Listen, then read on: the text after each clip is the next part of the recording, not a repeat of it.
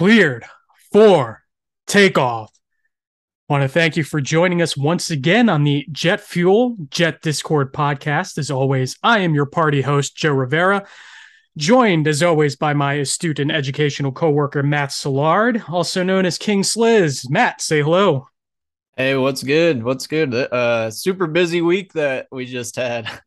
A lot, Yeah, nothing happened in the Jets world, right? Nothing eventful, nothing suspenseful. it's crazy how 1 hour in Jets land can feel like a lifetime for other football fans, right? I think that's the blessing and the curse of a Jets fan is that it's never not entertaining, right? And we saw that over the summer with the Tyreek Hill situation, and now we see it. Excuse me. Now we see it with Zach Wilson. So we begin as always bringing it to the runway rundown, and that's where we begin with Zach Wilson's knee injury happening on the one of the second drive of Zach Wilson's preseason debut this year. Sliz, please, what was going through your mind when you saw that happen? Let's break this down a little bit. Yeah, so I'm trying to put myself back in the state of mind of Friday during the game. Yeah, I don't remember much of the rest of that game. Kind of in the moment, just because you're checking Twitter, trying to get updates. Oh man, how bad was it? You're watching the video, checking every single Twitter doctor out there in the sphere and what everyone's saying. Obviously, you wish that he wouldn't be making those plays in the preseason, right? So he definitely he rolled out of a collapsing pocket, was evading pressure, tried to make a juke, and the knee gave out on him. Non-contact. When you hear non-contact and you kind of see it, you always get worried. Got the news in today though. Avoided the worst case. So it was a meniscus tear, and it seems like it was only a partial. So all the reports are coming in 2 to 4 weeks or 4 to 6, and really you just got to be happy that hey, we're gonna get Zach this year.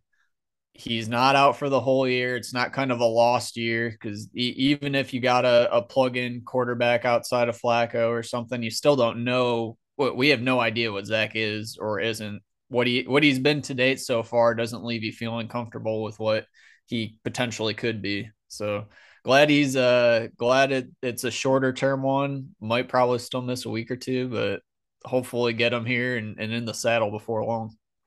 Yeah, the one word that comes to mind when talking about Zach and what happened on Friday night was numb. That's the number Yeah. one thing. I think with every Jets fan, there comes a point in your fandom when, especially with quarterbacks, where you go from, all right, this guy's the one to, oh my God, he's not the one, right? And then after that point, you always kind of just go numb to everything else. I was never a big Sanchez guy, so that he wasn't that quarterback for me. It was obviously Geno and everything that the hell that happened in between. Darnold was the guy who kind of killed that for me, right? And Darnold, Oh I had yeah. such high hopes for, and then he was terrible, and now I'm just numb to it all. So it really sucked to see Zach hurt. Glad that he's coming back. I think week two is a reasonable versus Cleveland is a reasonable expectation for Zach to be back. I don't think he's playing week one against Baltimore. I think that's Flacco's game. Jeff Howe, the Athletic, said today 4 to 6 weeks, so maybe a little bit longer than the 2 to 4 that we saw. I think 4 weeks, 5 weeks is kind of in that sweet spot where we expect to see Zach back. Yeah, and two, it's not that there's ever a good time for injury, but if you're gonna have an injury, it being in the preseason when you don't have to change your game plan on the fly, you have all this time to prep. I certainly think it's going to be Flacco week one. There's no point in rushing him back.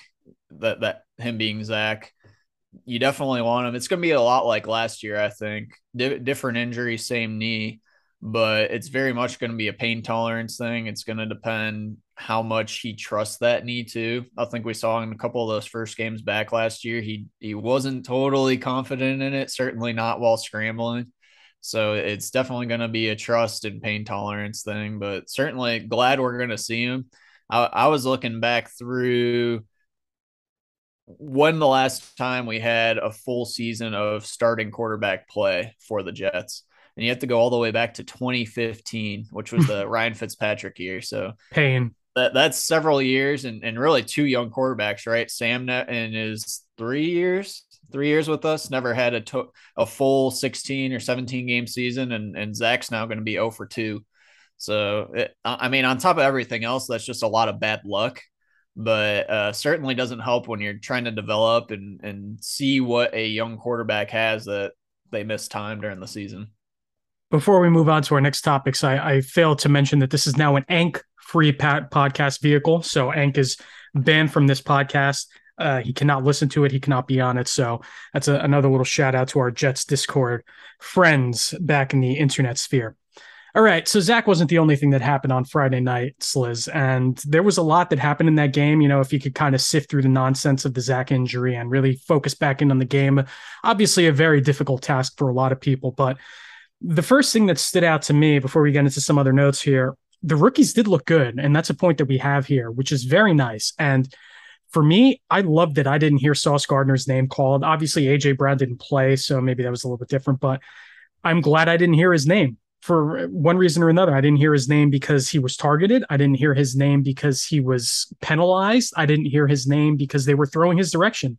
And I think that's a great, great thing to happen. So that stood out to me. Michael Clemens got a motor, man. I mean, this Oh dude yeah, was he got on the field and he was super noticeable, and that's good to see. I know a lot of us kind of ragged on the pick because the guy's essentially filing for AARP and retirement benefits probably after the season ends, but he played his ass off. I mean, and that's a good thing to see. What were some things that you noticed on Friday nights, Liz? yeah. So I think you touched on it with the rookies, right? So we had a huge rookie class, 3 first-round picks headlining that, and really every pick being fourth round or earlier. You expect those guys to be able to contribute, especially given our talent barren roster over the past couple of years. So you touched on Sauce not getting a target. That's pretty big. You touched on Clemens, and that motor showed up on college tape too. If you go back and Mm-hmm. look at, I looked at his Alabama tape after the pick, trying to understand like, all right, who's this boomer that we just drafted, and Mm-hmm. it's the same type of energy, kind of 100% every single snap, and not only snaps at edge, it was interesting they were cycling him inside too at 3 tech, kind of JFM like. So some versatility there helps his roster case moving forward on hitting the 53. Garrett Wilson had a couple nice routes. He had that nice catch, Mm-hmm. and trying to think of who all the other rookies are. Brees popped. He showed some of that wiggle that you want to see in space. Um, I know a lot of Jermaine, people were mad. A lot of people were good. mad about that third and one run. You just need a yard, but he's bouncing it outside, which, I understand. Sorry to cut you off, but I No, I you're good. understand why people are mad about it because you do see that hole there developing and you need that short yardage situation. But it's also hard for me for a playmaker to be for me to be mad at a playmaker making a play. I understand that's not what you want to see all the time. But when he sees that space in the outside, like I'm fine with it. Like it doesn't bother me too. You just hope it doesn't become a habit, which is something that did show up on his college tape, which I understand. Yeah. You hope they hammer home that listen, man, if the hole's hair, just hit it, just take it, But Yeah, it's that's one hard of for me to get those. mad. It's hard for me to be mad at a playmaker trying to make a play. Yeah, that's one of those no, no, no, yes type of plays where it's like, all right, he got it. He turned the corner. I think overall though he showed kind of the ability he has in space. Like you said, it's taking in that coaching, trusting the blockers. It's different at the NFL level probably than what he had at Iowa State. Um, really just following along and buying into the scheme is going to be a big thing for him. Rucker had a touchdown towards the end of the game, so Love to see it. yeah, Jeremy flashed there too. Jermaine had that pressure that flushed Hurts out of the pocket early in the game, which low light being Quincy Williams doing the Hmm. late hit out of bounds, leading with the helmet to helmet. So bit of a low light for Quincy, and he really wasn't good all game. Dropping back into space, he got beat on a lot of those crossers. Had a bad time passing off. Certainly feels like Quan Alexander's maybe in the driver's seat there to be the running mate alongside Mosley. Bryce Hall was probably the worst person on the entire field. Well, worst person on the field other than Elijah Riley. I thought those two both on the defensive backfield. So Bryce being the starting corner for the game, who got really just cooked and put in a blender all game. He was spun around on that touchdown throw that Hurts had and early in the game, and he, I know there was a lot of criticism of Saleh in the scheme of not having Bryce Hall follow the top wide receiver, top pass catcher on teams last year. And I think you saw last night why we didn't do a lot of that. So Bryce typically plays on the other side of the field. So when the Eagles are going right to left, Bryce typically plays at the top. And typically Saleh's corners, if you think to like a Richard Sherman, he only played one side of the field.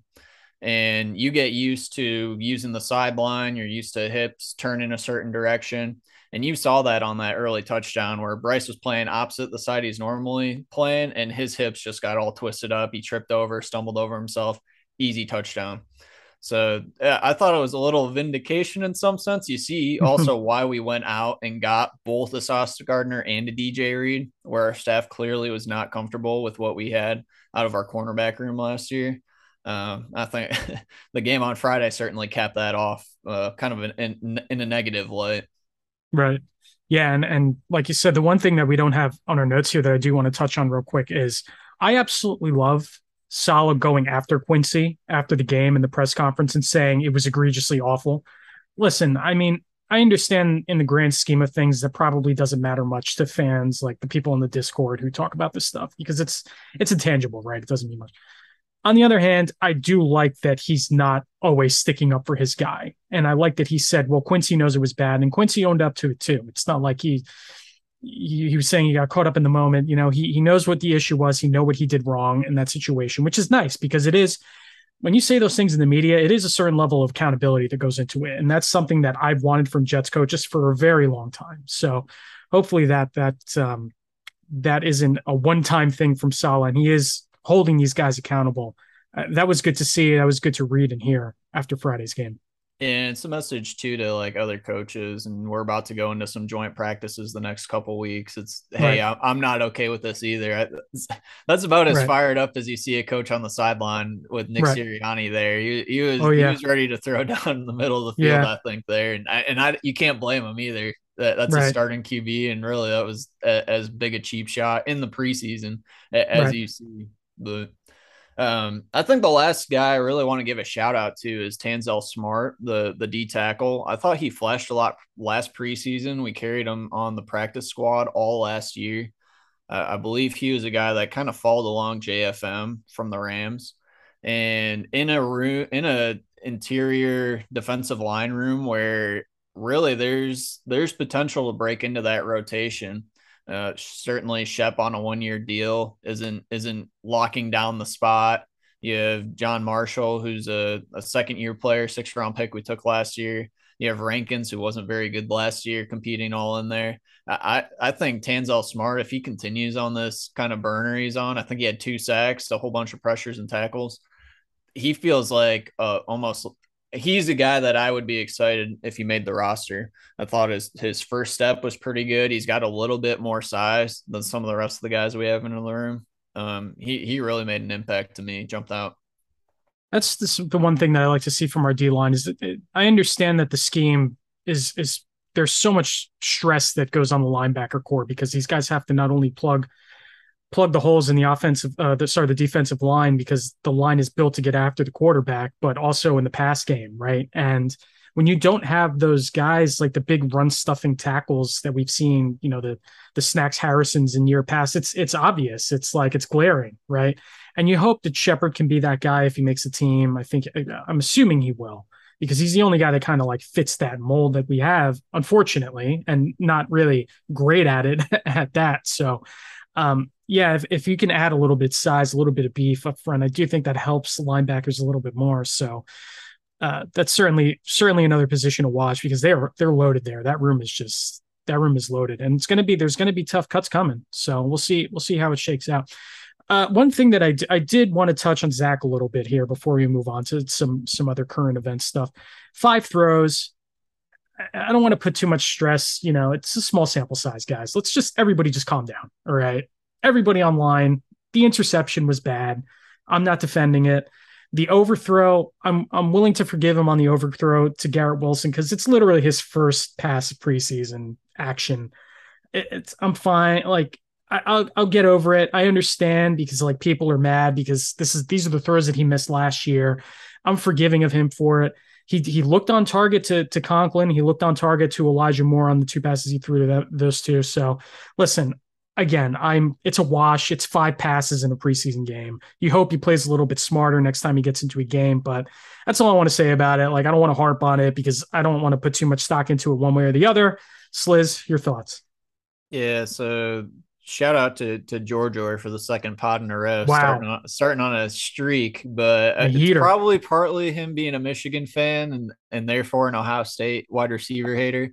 He did point out though on that Garrett Wilson route, and Garrett Wilson straight up put that DB in a blender. His hips He were did. the wrong way, but that's a speed out.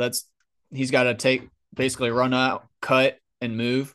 He put 2 or 3 cuts on the guy, got him all twisted up, but that throws off the timing. It's early in the Mm-hmm. season too. Those timing routes are super critical. Zach's taking his 3-step, hitting once his back foot hits, he's getting that ball out, right?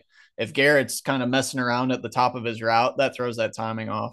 I don't think the throw is very good either way, Right, but it is something to note though that a wide receiver kind of going a little off script or spending a little bit time in the stem of his route tree can throw that timing off and make a probably a fine throw look really egregious. And right. then we talked about it a little bit last week with the stare down too. I think the interception did look bad, and I tried to dissect even what the what he tried to see with it was clear zone coverage. I don't know how he didn't account for the linebacker, but it was one as opposed to last year where he tried to do a lot of off script and just kind of chucked up balls that's like, man, why do you even throw that? Mm-hmm. This was something where it was very much a pre-snap read and he just got it wrong. That's coachable. That's a lot more coachable, I think, than the why how did you even throw that ball Right. type of interception. So it's kind of one of those you kind of just swallow, live with it, and hope he improves next time. Man, Garrett Wilson had the defender ballroom dancing on that. The one still image of the defender going one direction and like his hips were facing the other direction. That's fun to watch, man. Oh I yeah, hope I yeah. hope he brings that all season because that listen again, it's a small sample size. It's in the grand scheme of things when you get to the regular season, it doesn't matter much, but those little glimpses of specialness, the footwork, the route running, that's the kind of stuff that gets you excited, especially in a scheme that is all about finding the open space, making a defender cut the wrong way or guess the wrong way. It's not about throwing jump balls, down the field. It's all about finding space and zones and all that. So it's really it was exciting to see. It really was, and you see some of that specialness moving forward. So we move on as we continue on the runway rundown. A big signing, as we expected, all Jets fans really expected after Mekhi Becton went down, is the Dwayne Brown signing coming in a contract of 2 years and $22 million. There was a little bit of hesitance from people on the Jets Discord trying to determine how this contract was going to break down. Sliz, please, for those of us who are cap unsavvy, can you please break down a little bit of this deal without getting too much into the minutia and confusing the hell out of people like me? Just what kind of the machinations in this deal and what people need to know about it. Yeah, so as a wannabe cap guru, self-proclaimed wannabe cap guru, I think this is as good a deal as you could want. Uh, it really Dwayne Brown got a good deal too. He ended up getting 8 mil guaranteed, and he'll see a good deal more than that. I think. From a Jets perspective, the way it's structured, we tacked on a lot of void years. I think it's the first time Joe Douglas has utilized that. I know we've seen that become a more prevalent thing the past couple of years, especially with the COVID year and the cap Mm-hmm. going down for that one year. Essentially allows us to spread his cap hit over a couple of years. So he's super cheap this year. Next year, his salary goes up, both base and the cap hit. And then from there, you have some void years that essentially take that signing bonus, spread it, but it'll end up once he falls off the roster, it kind of bunches it all up into that last year in 2024. So, kind of in layman's terms, we get a cheap year of Dwayne Brown this year. We get essentially a 5 million team option next year. We're gonna have either 2 or 6 million dead next year. But it's essentially so that money's already accounted for. We basically backloaded a lot of that because we don't have a ton of space this year. So you're looking at like a 1 year team option at 5 million if you think about it. So he's kind of getting in that backup tier type of money next year. We can cut it and save that 5 million if we feel he's totally washed, had a bad season, gets injured, whatever. And the cap hit, you can do a post June 1 cut and bump part of that out to 2024 as opposed to it all hitting in 2023. Well, it gives us a lot of flexibility when we do have a lot of questions at tackle next year. I know Joe tried to do the same 2 year deal or similar 2 year deal with Morgan Moses last year, and Moses opted just for the one so he could hit the open market again. A little bit different situation with Dwayne Brown being at the end of the career. Gives us flexibility though, where we'll have Dwayne Brown under contract, we'll have Max Mitchell under contract, and we'll have a Mekhi Becton coming off of injury, and those are our only rostered tackles as we sit today on the 2023 roster. You have Fant walking, Adoga's walking, hitting the market. You think, yeah, you think you can't escape Chuma Edoga, Sliz. Yeah. You know this, but it gives you a safe fallback though, and at nothing else, kind of opting into that team option, so to speak, gives you a guy at backup tackle level salary. So yeah, it's a smart deal. Right, it's a smart deal, and it's a deal that had to get done. Even I don't want to say even before Mekhi, but when you started hearing, while Mekhi's wearing the knee brace, that's not something that someone does just for fun, right? That's something someone does because it's a little bit of a red flag. And obviously it ended up with the avulsion fracture. And now, as of today, Mekhi is officially on IR. So his 2022 season is officially over. One of the roster moves that they made to get their roster down from 90 to 85. A few other guys, Derek Kelly, Tim Ward, and Rashard Davis, and Luke Barku. Man, I hope I'm saying that right. I have no idea who that is. Tell you that.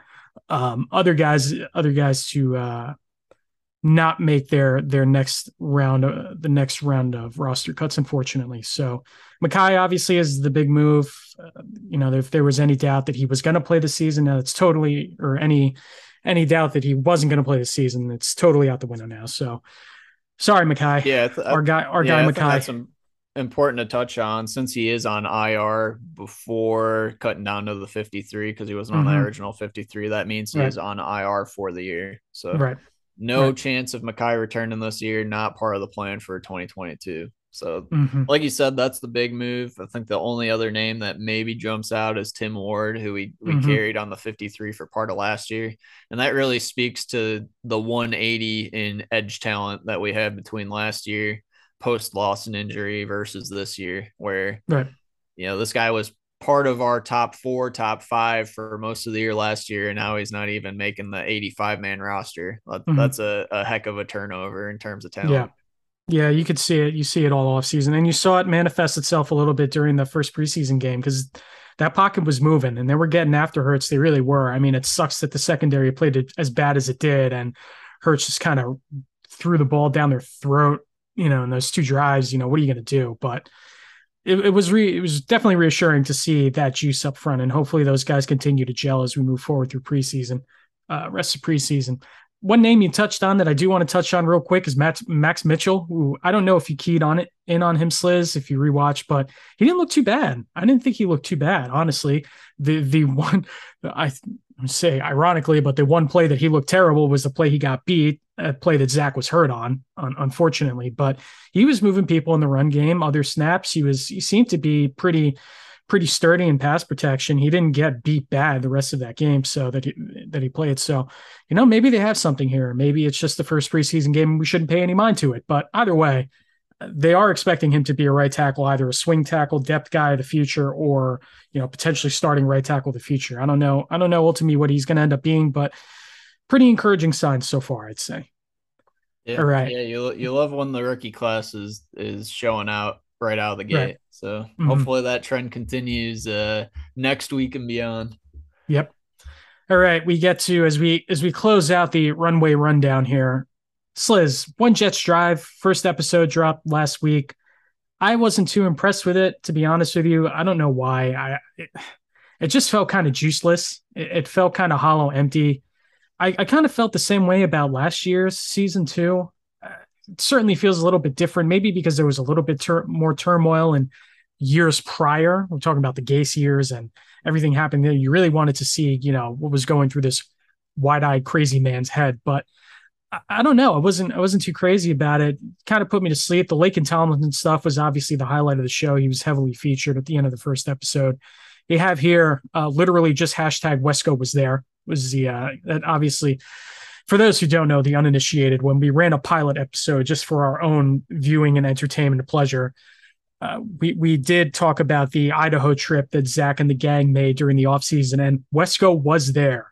Wesco was there. So, well, and the dude got a ton of camera time. I'm like, hey, why is Wesco part of the short list to go to Idaho with Zach? He probably doesn't have a roster spot locked down. I'd be surprised if he made the roster this year. And it's like, how is he getting so much camera time? It just blew my mind the whole time. Careful, he's going to be in a battle with Nick Bawden for the fullback role. So don't you worry. Yeah, the plan will come. The plan will come. Don't worry. You'll see. Yeah, no, I agree though. Kind of a tempered episode for sure. Like you said, lacking juice, I think was the phrase you used. I agree. Hoping it comes. I'm going to give it another week, another shot. We have Elijah Moore and Carl Lawson. Carl Lawson was the best part of last year's series, so especially coming off with the rehab off the injury. That dude's a grinder. I'm sure we're gonna get some grinding moments in this next episode. So gonna give it another week.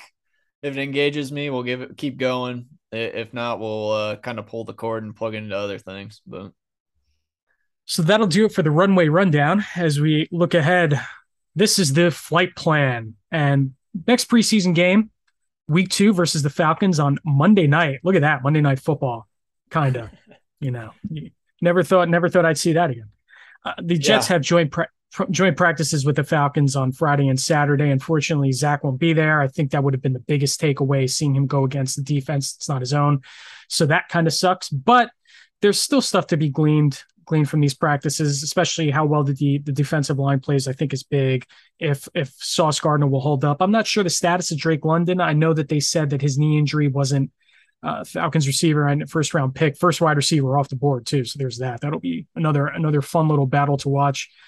I know that they said his knee wasn't a long-term concern, so I'm not sure his status. This is not a Falcons podcast, so sorry about that. But yeah, so we look ahead. Sliz, what are some of the things you're excited for about joint practices in preseason week 2? Yeah, well, it's always good when you get actual live reps against other teams and hope we get through it without injuries. If you remember last year, week 2 joint practices with Green Bay was when Lawson went down and I forget the guy's name. One of our other safety depth guys both went down with Achilles, like back-to-back days. So you want to get through it healthy. But beyond that, I think you touched on some of the highlight matchups. They have an all-pro corner there in AJ Terrell that you want to see either Elijah or Garrett getting some work on and seeing what we can do there. They have a really good D tackle in Grady Jarrett. You want to see how Laken matches up there, kind of the communication along the interior as well. And I think on a defensive perspective, they still have Cordarrelle Patterson. They have Kyle Pitts, who is a freak of a talent at tight end. That those two guys are matchup nightmares for our roster. So it should be good to kind of see, okay, how can we mask this linebacker group? What can we do with either a third safety, a jumbo slot type of setup? How can we approach these types of matches that other teams are going to try to stress us with? And frankly, we have kind of up and down the calendar. When you look at some of the teams we're playing this year and the tight end talent and the pass catchers out of the back that they have. So those are the things I'm kind of keying in on and I guess just at eye level, seeing how Joe Flacco still holds up. So, the reports out of training camp are that he's been pretty hot the last 2 days. And we've heard for a long time that this scheme is very quarterback friendly, right? Because so much of it relies on your playmakers making plays. And a lot of it is play action, running the same looks out of the same formation, running different plays, obviously out of the same formation, I meant to say. So it's going to be interesting to see if Flacco really takes advantage of that because he's obviously a smart quarterback. He's been around for a while. I know, say what you want about the way things ended in Baltimore and his limitations as a passer, all this stuff, but I do think that it's a scheme that could benefit him. I really do. At 37 years old, maybe that's copium. I don't know. Maybe that's me just looking at trying to sneak out a win versus Baltimore week 1. I don't know, but I am curious to see how Flacco plays in these practices and obviously on Monday night. So we'll see how that works out. The other thing that I'm really just I'm begging the Jets defense, please get a stop against a starting offense for the love of God. I just can't. The number one thing that the Jets can't do this year is play from behind. They cannot play from behind. It's something that they did all year last year. The defense in second half usually looked pretty good. First half just looked abysmal, overmatched a lot of the time. So I just please just get a stop against an opposing offense. That's all I'm asking for. Against a opposing offense that shouldn't be very good this year either. Right, With a right. coming off a year with really a bottom tier offensive line, which should be a huge matchup in our favor, and with either Mariota or Ritter, both Mm-hmm. probably not great quarterbacks. Yeah, it's certainly one where our defense has to show up and kind of, if nothing else, get a confidence booster. It'll really be kind of a gutting feeling if the Falcons are moving the ball kind of at will on us, like we saw against Philly. Right. So you have here on your look ahead, Sliz, Jets don't travel until week 2, and that's pretty helpful when you think about it, especially during preseason. Yeah, definitely. So we're home this week against Atlanta. I think we're technically a road team next week, but we play the Giants in the third preseason game, so we don't have to go anywhere. Week 1 is home versus Baltimore, so the next time we're on the road is when we go out to Cleveland to play the Browns in week 2. So we essentially have a month plus at home. That is pretty impactful for a young team. Hey, just lock in, get in the weight room, do get into your routine. I think it there's been a lot of stuff the past 2 weeks maybe not going our way. I think this and certainly the schedule is not laid out to go our way when you look ahead to the front half of the season. But this is something, hey, this is set up all right. Let's get off on the right foot, being at home, getting in that routine. So that'll do it for the flight plan. Obviously, preseason's a little less exciting than the regular season, but we move on to our next segment: golden or wooden. Buy or sell. Some of these predictions from our Jets Discord compatriots. Some of these are fun, some of them are not so fun. But we'll start with this, Liz. I'll throw this one to you. This one's from Jerry from Seinfeld. Chris Streveler takes Mike White's job. Is that golden or wooden? So I'm gonna say golden, but on a technicality, right? So I don't think either of these guys are gonna make the 53-man roster. Oof. Mike White, frankly, looked bad in the preseason game. He looked like Mike Yes. White. Mike White last year, outside of the Bengals game, if you look at, I believe, was it the Bills game he played, and then the end of the Mm-hmm. Patriots game, it was that guy that was not very good, right? And he also he's a free cut. He saves 2.5 million if you cut him, and we're pretty cap strapped.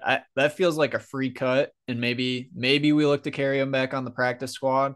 Streveler, I think this take is maybe an overreaction to him Mm-hmm. orchestrating that second half comeback. I don't think he's any good, but he's, if we cut Mike White and White goes elsewhere, Streveler could be a practice squad stash. So golden, but on a technicality. Man, I just think you're not prepared for the Shreveler to Ruckert era, is what it sounds like to me. Yeah, That's what it yeah, sounds like. So. dominating third strings all around the league. Yeah, I mean, I don't want to harp too much on this, but I think the realistic Jets fans, I don't want to knock anybody, but they know what Mike White is, right? We know what Mike White is. I mean, there's some dudes who call into WFAN trying to say, "Oh my God, Mike White's a professional quarterback." He's fine. He's a QB3, like that Bengals game was a total aberration. Like the average depth of target was like 3 yards in that game, and Bengals defenders constantly played off of every single receiver in that game, leading to an ungodly amount of yaks. So it's like, I don't know. People are going to hold on to that Bengals game forever. It just makes me sick. Anyway, Hey, he's moving in on. the Hall of Fame, baby. Stop it. Stop it. And I know what you mean by that, but stop it. All right. Next one's from Salty. Tyler Conklin has a career year, catching 80 plus passes for 750 plus yards and 8 plus touchdowns. I'm calling this a wooden because this tight end by committee thing, I think they're going to spread the ball around a little bit. And 80 catches, that's a lot. That's a lot, man. 750 yards, that's also a lot. I just don't see it. I think it's if Uzama gets hurt, I can see it, but I don't see that kind of production coming from Conklin. I'm calling this one golden. And if you Ooh. asked me 2 weeks ago, I would have called it wooden. I would have had a very similar response to you. But I think he is really popping. He's evolving in this offense. We hashtag did the math one day, just breaking down, okay, if we have kind of a standard league average amount of passing attempts over the 17 game season, how do we expect those targets to break down? And it wasn't too far off from being on pace for this. I think of these metrics, probably I think the yards is actually going to be the hardest to hit at 750. I think we saw a lot of his usage in the preseason one game where he's going to be getting a lot of kind of short 4 or 5, no longer than 10-yard routes. So on 80 passes, it's hard to get that 750 mark if you're averaging less than 10 a pass. But I think he'll be a big red zone target, big red zone weapon. I think we'll use him probably blocking and then leaking out. And then we saw him hit the seam as well Mm-hmm. in the green and white, kind of 10, 15 yards out. So I think he's going to be one of our go-tos in the red zone as a pass catcher, kind of using that size and pass catching ability, trying to motion him out, dictate mismatches on linebackers, kind of outside. So I'm buying it, Golden.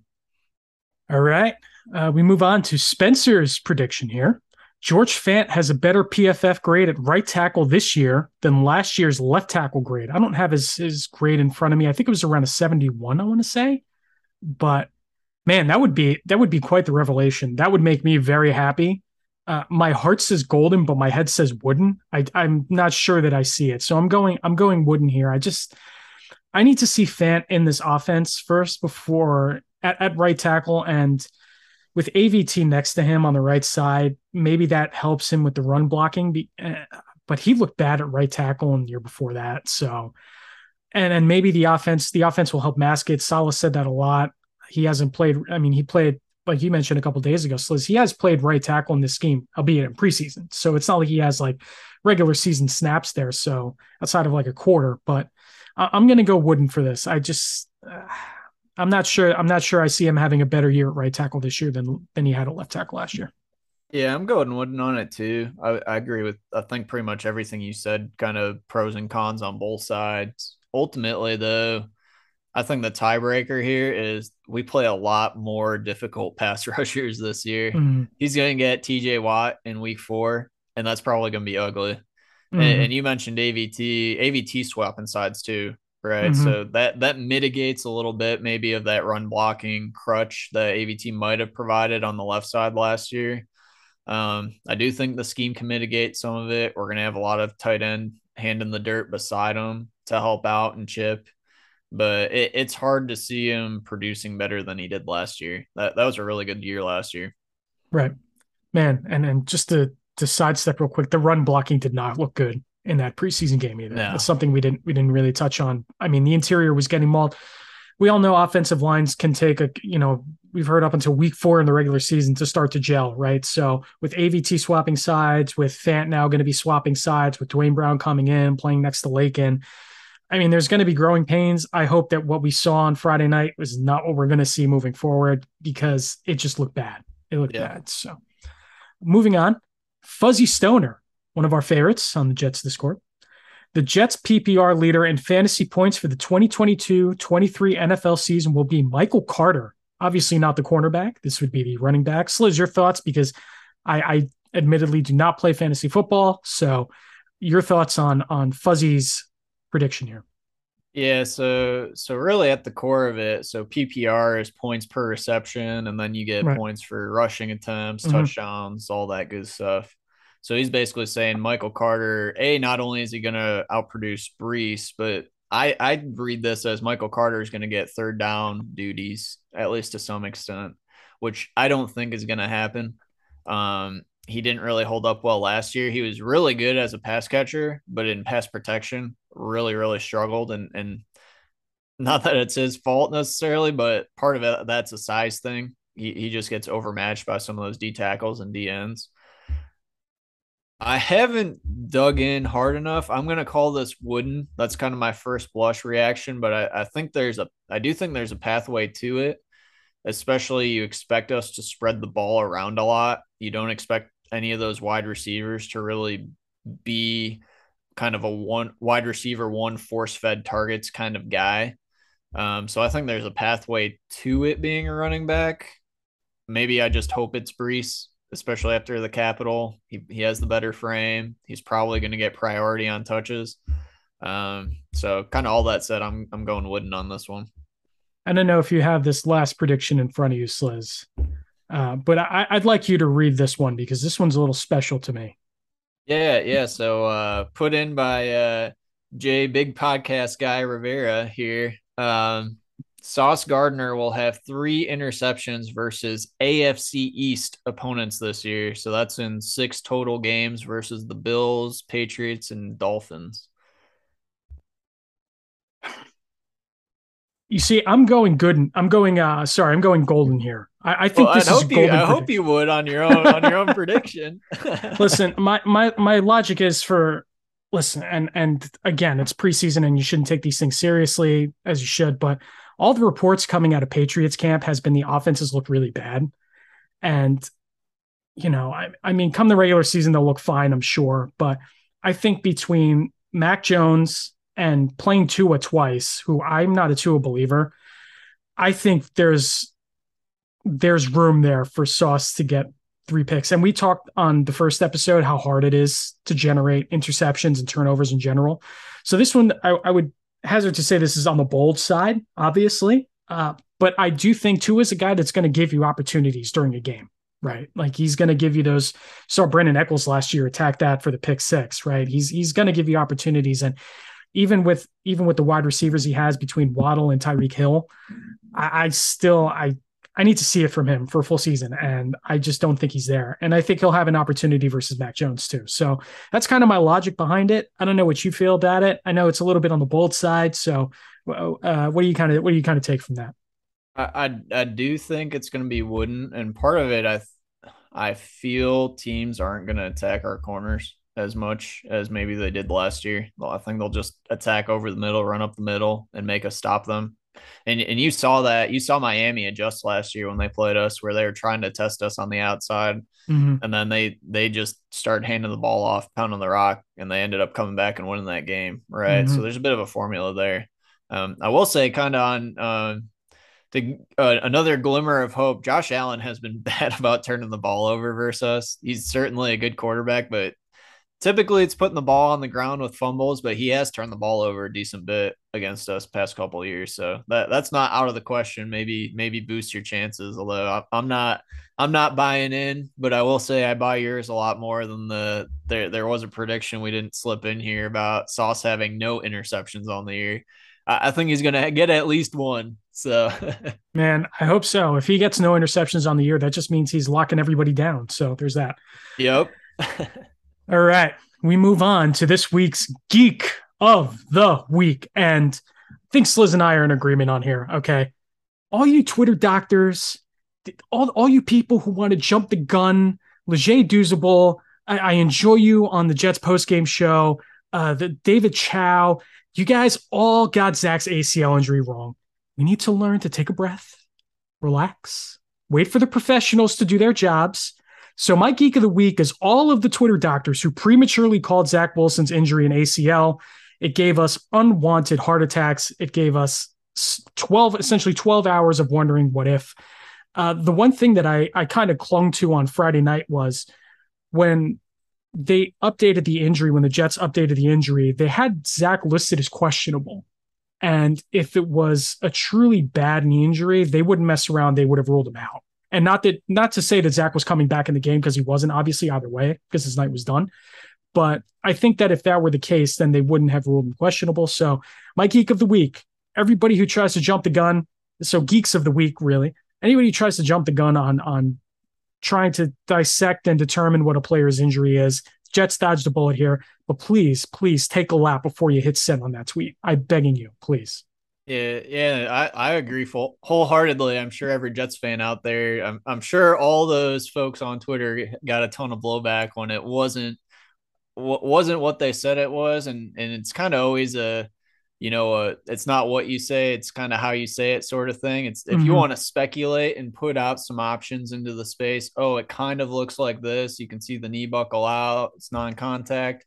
It's when you throw, I've heard sources that it's an ACL tear or the video doesn't lie. Unless the video is lying, then it's an ACL tear. It's like, man, you're just setting yourself up to be clowned on. Yeah, there's a right way to go about it, and a lot of people did not take the right approach. Right. I think Duzable's tweet was, "It's believed that Zach has a torn ACL." Like, what does that even mean, man? Right. Like, listen, I get it because everybody wants to be first, but just unless you know, don't say anything about it. Even if these Twitter doctors are usually right. My glimmer of hope was, especially with an ACL, MCL, and of course Saleh is kind of dodgy around the verbiage after the Mackay situation, but ACL and MCL, those you can test those on the sideline and have a pretty good feel on using that knee stability test. And Zach walking on his own back to the locker room and not like he wasn't totally head down in tears, like he knew his season was over, all that kind of gave me a little bit of hope, and thankfully paid off. And hopefully we get him back soon, because the season's a bit of a wash if we don't have answers question one way or the other on Zach. Right. So we bring it in for a landing. This is the landing strip. So I'll start here. Man, I'm super excited for Saints Row to come out next week. It's been a super dry summer for gaming. Elden Ring came out a while ago, and that seemed to take up a lot of people's time, but there's been like nothing since then. And I don't know, man. Saints Row is probably going to suck, to be honest. It feels like it's going to be dated because those games usually are, but I'm excited for it next week. And that's my landing strip thoughts. Liz? Yeah, so mine, I don't know if it's a big thing on the East Coast. Out here in the Midwest, people will buy portions of beef by the quarter, half, or whole cow. So I took the splurge this past year of getting a quarter of beef, got a big old chest freezer and all that, which aged terrifically with the inflation and price of meat skyrocketing. But so with that, been trying to experiment, learn a lot of new recipes, trying to figure out how to use cuts that I normally wouldn't buy. Broke out, kind of shame on me. Been married to my wife for going on 5 years now, and dating for a good deal longer than that. Never made her kind of a traditional family recipe of Hungarian goulash, which is like kind of like a stew almost. Made that. It was delicious. Daughter loved it. It was all good vibes. So tremendous. Love how that turned out. No, don't worry. Wawa's next menu item will be a quarter of a cow. So I'm sure that'll come to East Coast sooner rather than later. So that'll do it for episode 2 of the Jets Discord of Jet Fuel, the Jets Discord podcast. You can find us, obviously you already found us, but you can find us on SoundCloud and Spotify, soon to be Apple Podcasts. You can also find us on Twitter at Jet Fuel Podcast. You can find me on Twitter at Joe Rivera SN. Sliz, why don't you let them know where they can find you at? At Sliz_NYJ. Yes, please follow us, because we need the followers. Desperately need the followers. We got to get Sliz verified here. Oh yeah. And check us out on Discord too. Yeah, it's discord.gg/NYJets. Discussions happening every single day, every moment of the day. Not just Jets, a lot of New York sports, a lot of different topics in there too. But if you want to talk football, it's one of the best places to be. If you want to talk football or Marvel movies, I'm sure there's a lot of people who would love to talk Marvel movies.